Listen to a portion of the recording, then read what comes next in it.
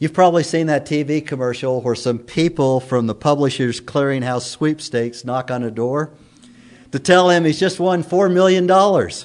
And the winner is delirious with joy. I watched one where he's leaping in the air, he's laughing, he's crying. He's hardly believing this could be true. But imagine that when the folks from Publishing Clearinghouse tell the guy he won $4 million, he pulls out a shotgun and says, "Get off my property or I'll shoot you." "But sir, you don't understand. We're giving you good news. You've just won a fortune." But he belligerently says, "I said, get off my property now, but you filled out the card and sent it in." And they go running.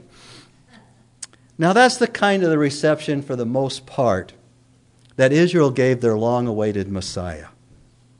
God came to them in human flesh. And he was despised and rejected among men. He was crushed for our iniquities. He was stricken. He was afflicted. He was pierced through for our transgressions. It's a staggering thought.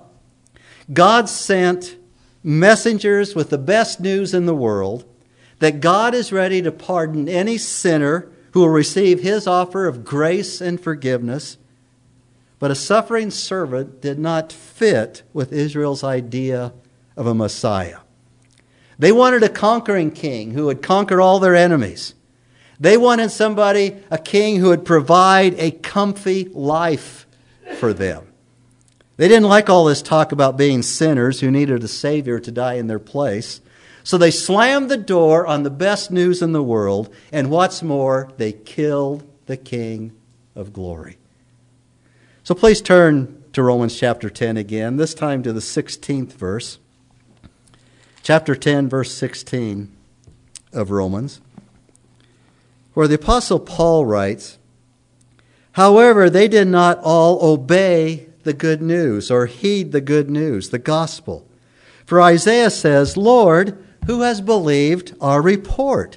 Paul says they did not all obey the gospel. It's another way of saying most did not heed or obey the gospel. And the question is, why not? Why not?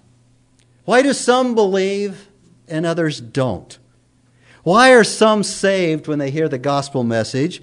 And why do some reject it? Sometimes belligerently or even violently. In Romans chapter 10, Paul is dealing with the unbelief of Israel, the rejection of their own Messiah. And the question is why?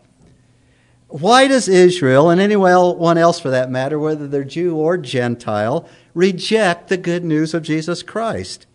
Put another way, what are their excuses? Or what would their excuses be? And Paul's anticipating two excuses here in verses 18 through 20 of Romans chapter 10. And the first excuse for not obeying the gospel as it pertains to Israel and probably to everybody else is Israel had not heard the gospel. They put it like, well, we have the Old Testament, we have the Word of God, and we can't find the gospel of Jesus Christ in there anyway. And no one told us, they said. And the second is, Israel did not know. They didn't have the right information. If they did not understand it, I don't know it, I haven't heard it, and if I did hear it, I didn't understand it, I just didn't get it. And so the first excuse for Israel not obeying the good news is that Israel had not heard the gospel. So look at verse 18 of Romans chapter 10, verse 18. "But I say to you, surely they have never heard, have they? They've never heard the gospel.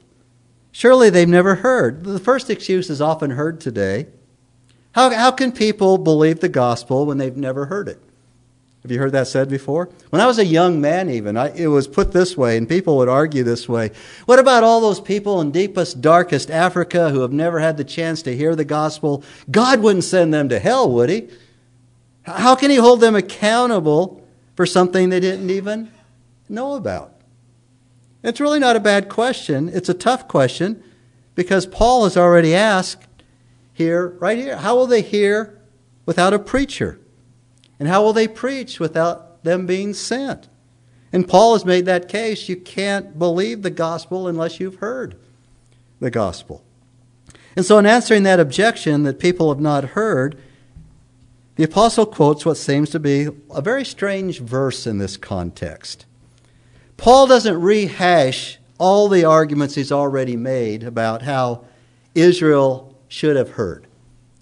How they had all the advantages when it came to the Messiah and the good news. They were God's children, descendants of Abraham, children of the covenant. They were entrusted with the oracles of God, the sayings of God, the Word of God. They were given the Word of God. They had the law and the prophets. They had every advantage. And you would think that at this point, Paul would appeal to those same advantages. But he doesn't. Instead, he comes up with this quote we'll look at in a minute from Psalm 19. Look at verse 18 again of Romans chapter 10. But I say, surely they have never heard, have they? Then he adds what? Indeed they have. They have heard, but not in the way that you would think at this point. It's not because they heard a preacher once in a while. It's not because they have a Bible in their home or in their synagogue, as it were. So how have they heard? It's not because Israel had the Word of God. It wasn't because they were in covenant relationship with God. It wasn't that they were trying to keep the commandments of God and that they prayed or that they heard the prophets. They heard from a completely different voice than this. And in verse 18, Paul quotes verse 18. In verse 18 of Romans 10, Paul quotes the 19th Psalm, and he simply refers to it as he quotes it, their voice. Their voice. Well, whose voice? Their voice has gone out into all the earth, and their words to the end of the world. Their voice has gone out into all the earth. Whose voice? What voice is this? It's a voice that went out not just to Israel, but to all the earth. Their words were sent out to the ends of the world. So what is this voice that he says is their voice? So we need to go back to the 19th Psalm to see what this is. Because this is a quote from Psalm 19, verse 4, but we're going to begin with the familiar first verse. Verse 1 is Psalm 19, and we've already read it on the screen this morning as our call to worship. What is this voice?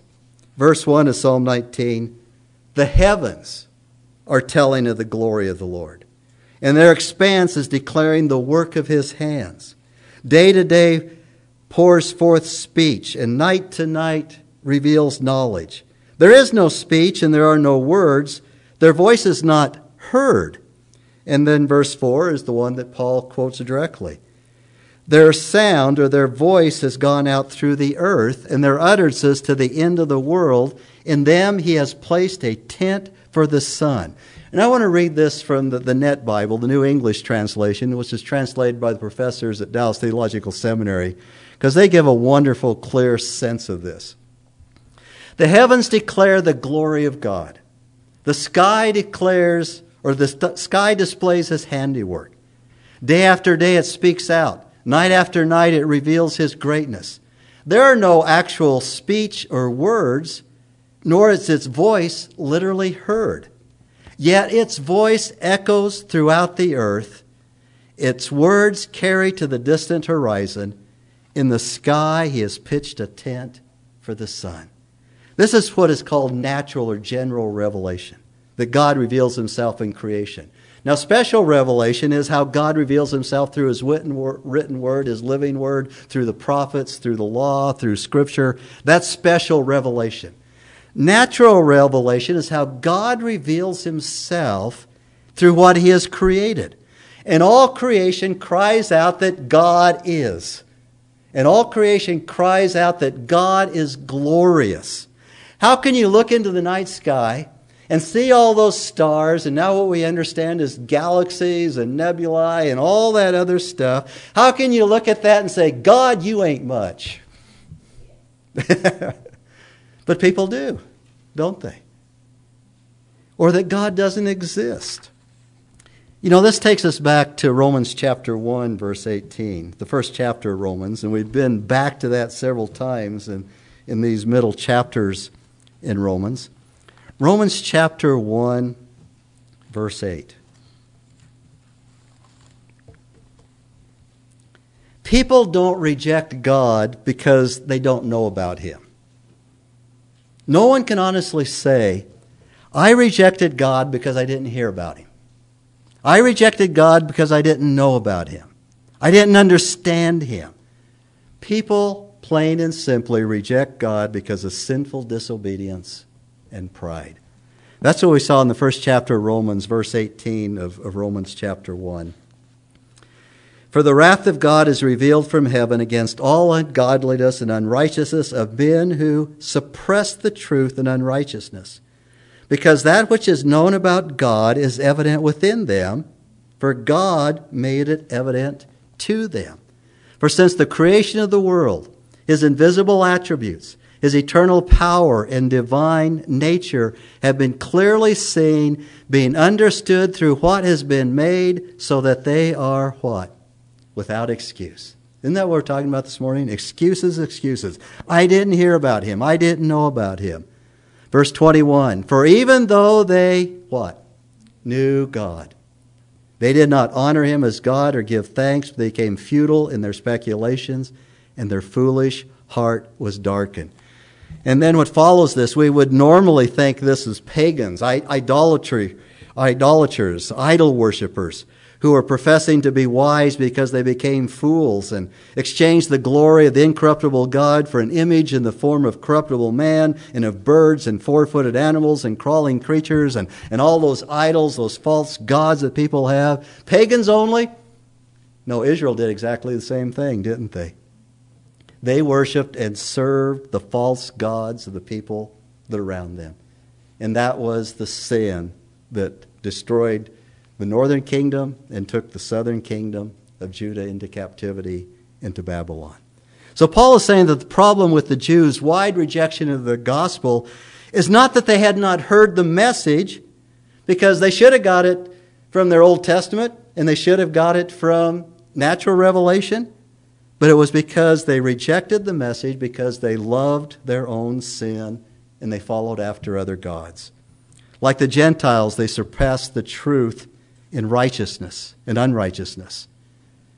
And even when they claimed to know God, God is our God, of course we're following God, their pride caused them to establish their own righteousness rather than subject themselves to God's righteousness.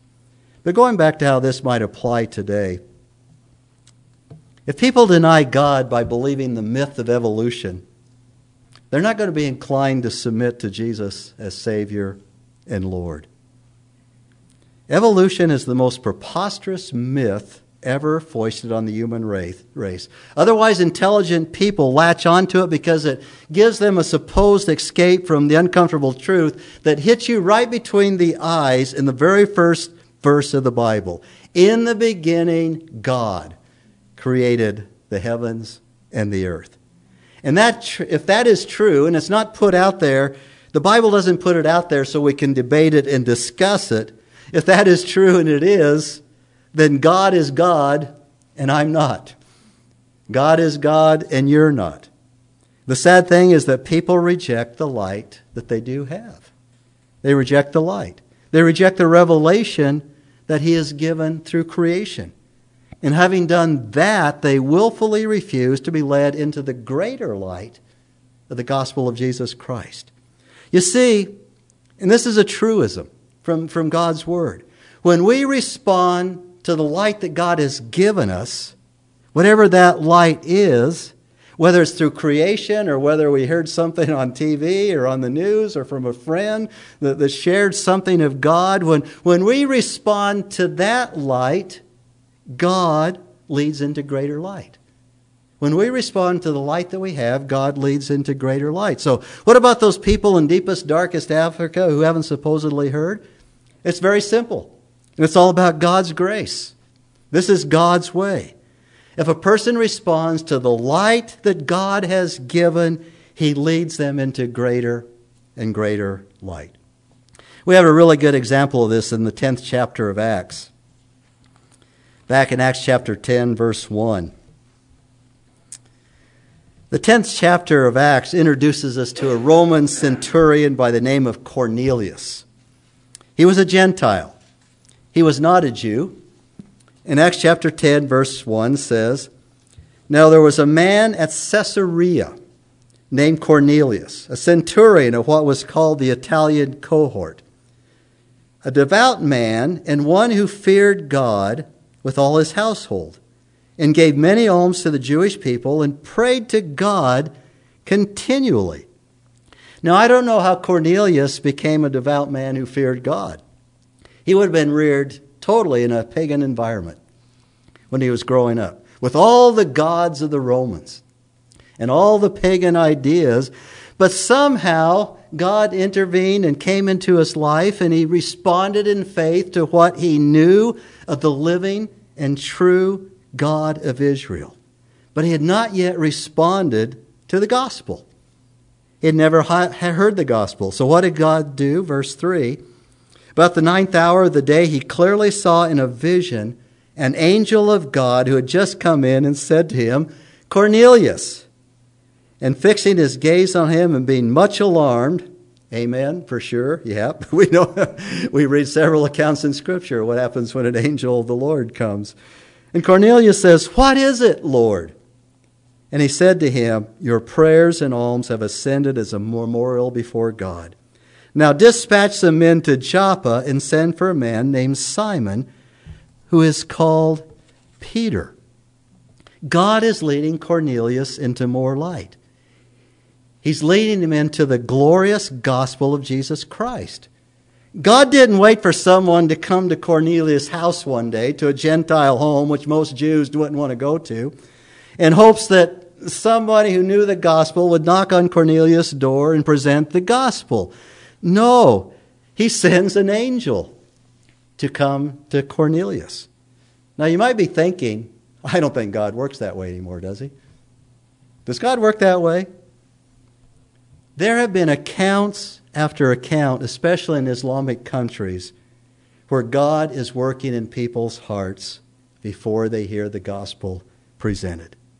They respond to what light they have, and God gives them more light, and he leads them into greater light.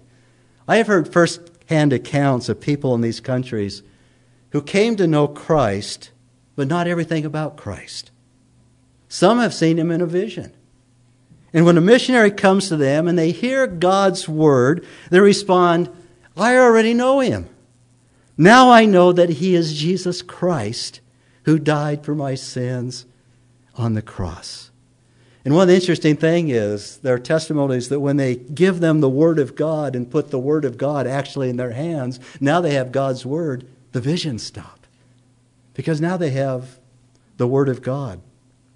Not long ago, I heard a former Iraqi soldier give his testimony on Christian radio on Haven Today. The man had been captured and tortured by ISIS. You can't even imagine. Since he was a former Iraqi soldier, he was captured by ISIS and he was being tortured. And during his torture, when he thought he wouldn't even survive this, he saw Jesus Christ and came to believe in him as his Savior. And miraculously, he was released. But when he was released from prison and he was heading home, he didn't know what he was going to tell his wife. "Hey, now I'm a Christian. I know Christ." And when he got home, he discovered that his wife had also had a vision of Christ, and she had received Jesus Christ. And now the man and his wife work with Samaritan's Purse in the refugee camps in Syria. What about Cornelius? The Apostle Peter also had a vision. But he was much more reluctant to obey Christ than was Cornelius. You know that story. He had the vision of the thing coming down from heaven and all these different kinds of animals on it, and Peter said, "No, I can't do that." That's, and he kept coming to work it. And Peter had to choke down that first ham sandwich. Well, anyway. After much prodding, Peter finally went to Cornelius' house, and he shared the gospel of Christ. And we pick it up in verse 44 of Acts chapter 10. While Peter was still speaking these words, the Holy Spirit fell upon all those who were listening to the message. And all the circumcised believers who came with Peter, that is, all the party of the circumcision, I don't know why they went with him, but they wanted to see what's going on, were amazed because the gift of the Holy Spirit had been poured out on the Gentiles also. For they were hearing them speaking with tongues and exalting God. Then Peter answered, "Surely no one can refuse the water for these to be baptized who have received the Holy Spirit just as we did, can he?" And he ordered them to be baptized in the name of Jesus Christ. Then they asked him to stay a few more days. That brings us to the second excuse people use to reject the good news. The first is they say they haven't heard. But in reality, they have not responded to the light God has already given them. They chose to be in willful disobedience. The second claim is they don't understand it. I didn't get it. Excuse number 2 back in Romans chapter 10 is Israel did not know. Israel did not know. Chapter 10 of Romans, verse 19. But I say, surely Israel did not know, did they? First, Moses says, I will make you jealous by that which is not a nation. By a nation without understanding, I will anger you. And Isaiah is very bold and says, I was found by those who did not seek me. I became manifest to those who did not ask me. Now, Paul is saying here, there is a people who did not understand. There is a people who didn't get it. There is a people who were clueless to the gospel and everything else about God. And it wasn't the Jews, it was the Gentiles. So you can't use the excuse, I didn't know or I didn't understand it, because it was the people, the Gentiles, who didn't know and who didn't understand, and they were the ones that were saved. Like Cornelius, when they heard the gospel, they embraced Christ and were saved. And here in verse 19, Paul is quoting 2 passages of Scripture, one from Deuteronomy and one from Isaiah, and he's providing witnesses from the law, Deuteronomy, and the prophets, Isaiah, to build the case that the Jews were responsible for their own sin and unbelief. So please turn to Deuteronomy chapter 32, the first verse. Deuteronomy chapter 2, verse 21. This is just before the people of Israel are going into the promised land. And Moses is predicting and saying, this is how it's going to go, that this stiff-necked, idolatrous people will provoke God to jealousy and anger. And he says in verse 21, they have made me jealous with what is not God. They have provoked me to anger with their idols. So I will make them jealous with those who are not a people. I will provoke them to anger with a foolish nation. And Paul is applying this to the spread of the gospel among the Gentiles. Just as Israel provoked God to jealousy and anger by their idolatry, so God will provoke Israel to repentance and faith when they jealously see those whom they despise, those who are a known nation, a foolish nation, a Gentile nation, coming to know God. And so what is it that Israel did not know? Verses 19 and 20 of Romans chapter 10 again. This takes us back to verses 11 and 13. Go back to Romans chapter, got you turned in today. Romans chapter 10, and we're going to look again at the 11th and the 13th verses. And Paul is saying here is that in spite of God's kindness, in spite of God's patience towards the nation Israel, most of the Jews would reject the gospel. Why would they reject the gospel? It's because it goes out to the hated Gentiles. It's the whosoever extended the gospel, that it's not for Jews, but it's for the whole world. And so verses 11 and 13 are quotes from the Old Testament. Verse 11, for the Scripture says, whoever believes in him will not be disappointed. Verse 13, for whoever will call on the name of the Lord will be saved. And these are quotes from the Old Testament that show that Israel should have known these things. They should have known it from reading their own scripture. God wasn't making it up. But why did Israel not see these things? Why were they blind to the plain teaching of the scriptures? Dr. Martin Lloyd-Jones observes that the quotes that Paul picks out hit the Jews with three of their national sins that blocked them from the gospel. First of all, they were proud nationally. We alone are God's chosen people, they said. We alone are God's chosen people. So God provokes them by those who are not a nation, the Gentiles. Second, they were proud of their knowledge of the Scriptures. They said, we alone have God's law. So God provokes them to anger by those who are a nation without understanding and didn't have the law. And third, the Jews were relying on their works to gain righteousness. So God confounds them by saving those who didn't even seek Him or His righteousness. You see, just as they had given their love to another god, just as Israel had given their love to false gods, God gave His love to another people. God gave His love to another people. And Jesus made this abundantly clear to them. Remember how in chapters 21 and 22 of Matthew, Jesus kept saying to them, look, I'm going to turn from you to this other people. You don't want to come to the banquet? I'll get some people who want to come to the banquet. You don't want to serve me? I'll find some people who will. You want to kill my servants and my son? I'll give the vineyard to someone else who is worthy of it. In Luke 14, you don't want to come to my great supper? You don't want to eat of this feast? Then I'll go to the highways and byways and I'll call the lame and the blind and all of the rest of them in here. Over and over again, Jesus said in His ministry to the Jews, if you don't want the kingdom, I'll find somebody else. And that's what He did. And that's the thing that's so striking about verse 20 of Romans chapter 10. Look at verse 20 again. And Isaiah is very bold and says, and he's quoting the Lord here, Isaiah is very bold to say this, I was found by those who did not seek me. I became manifest to those who did not ask for me. By Isaiah's boldness here, Paul is referring to the astonishing nature of God's grace. He pursues and seeks those who are not seeking after Him.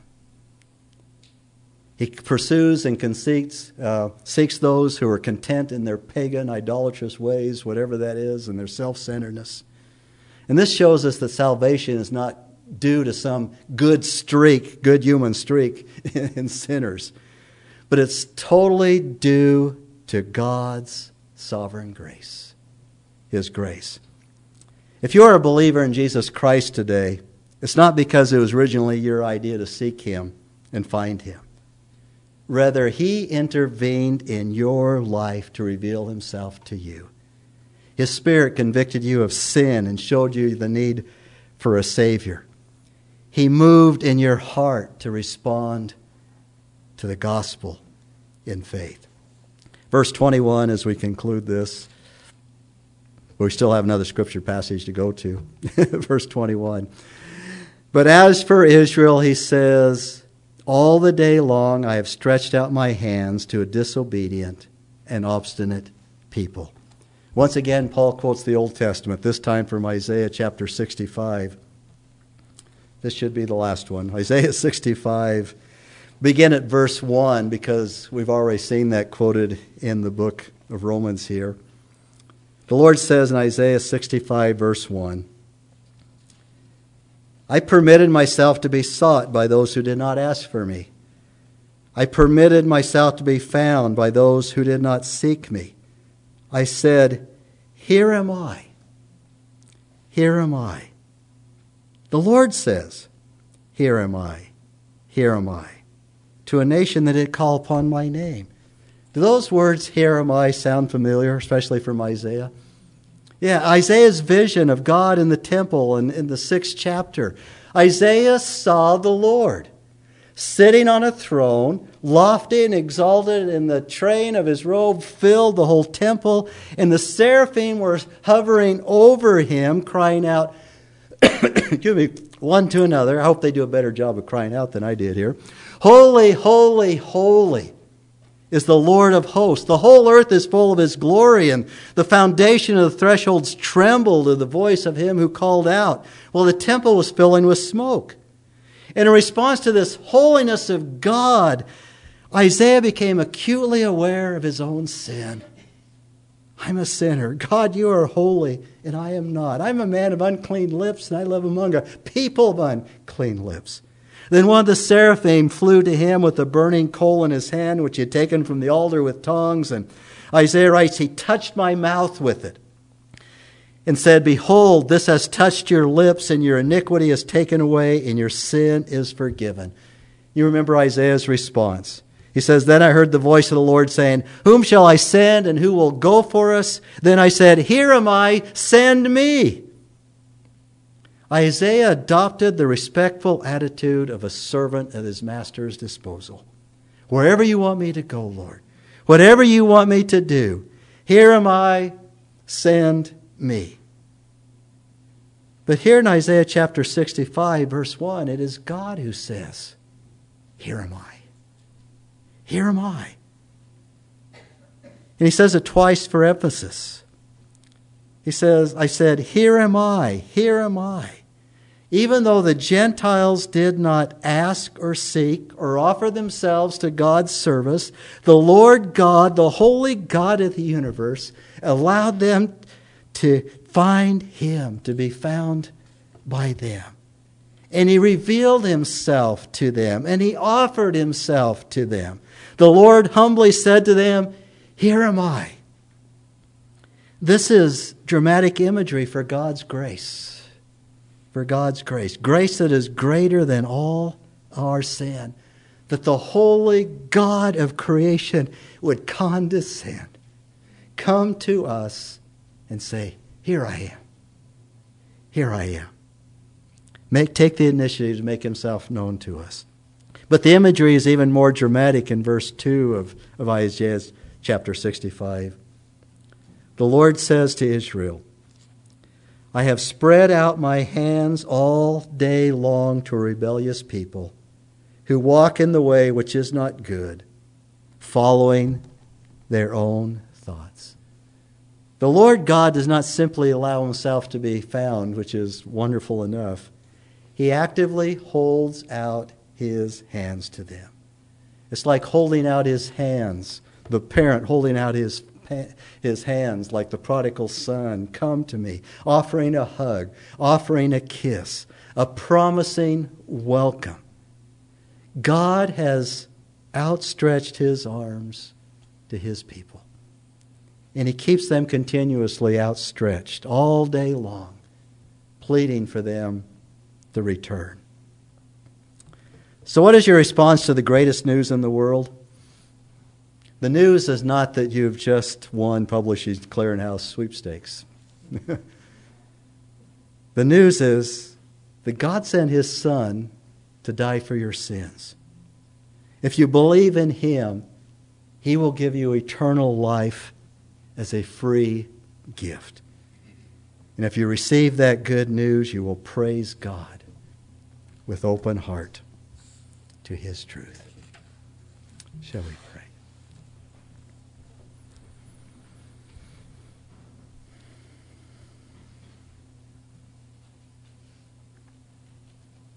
Father, as we prepare ourselves now to come to our Savior's table, the table of the Lord, Father,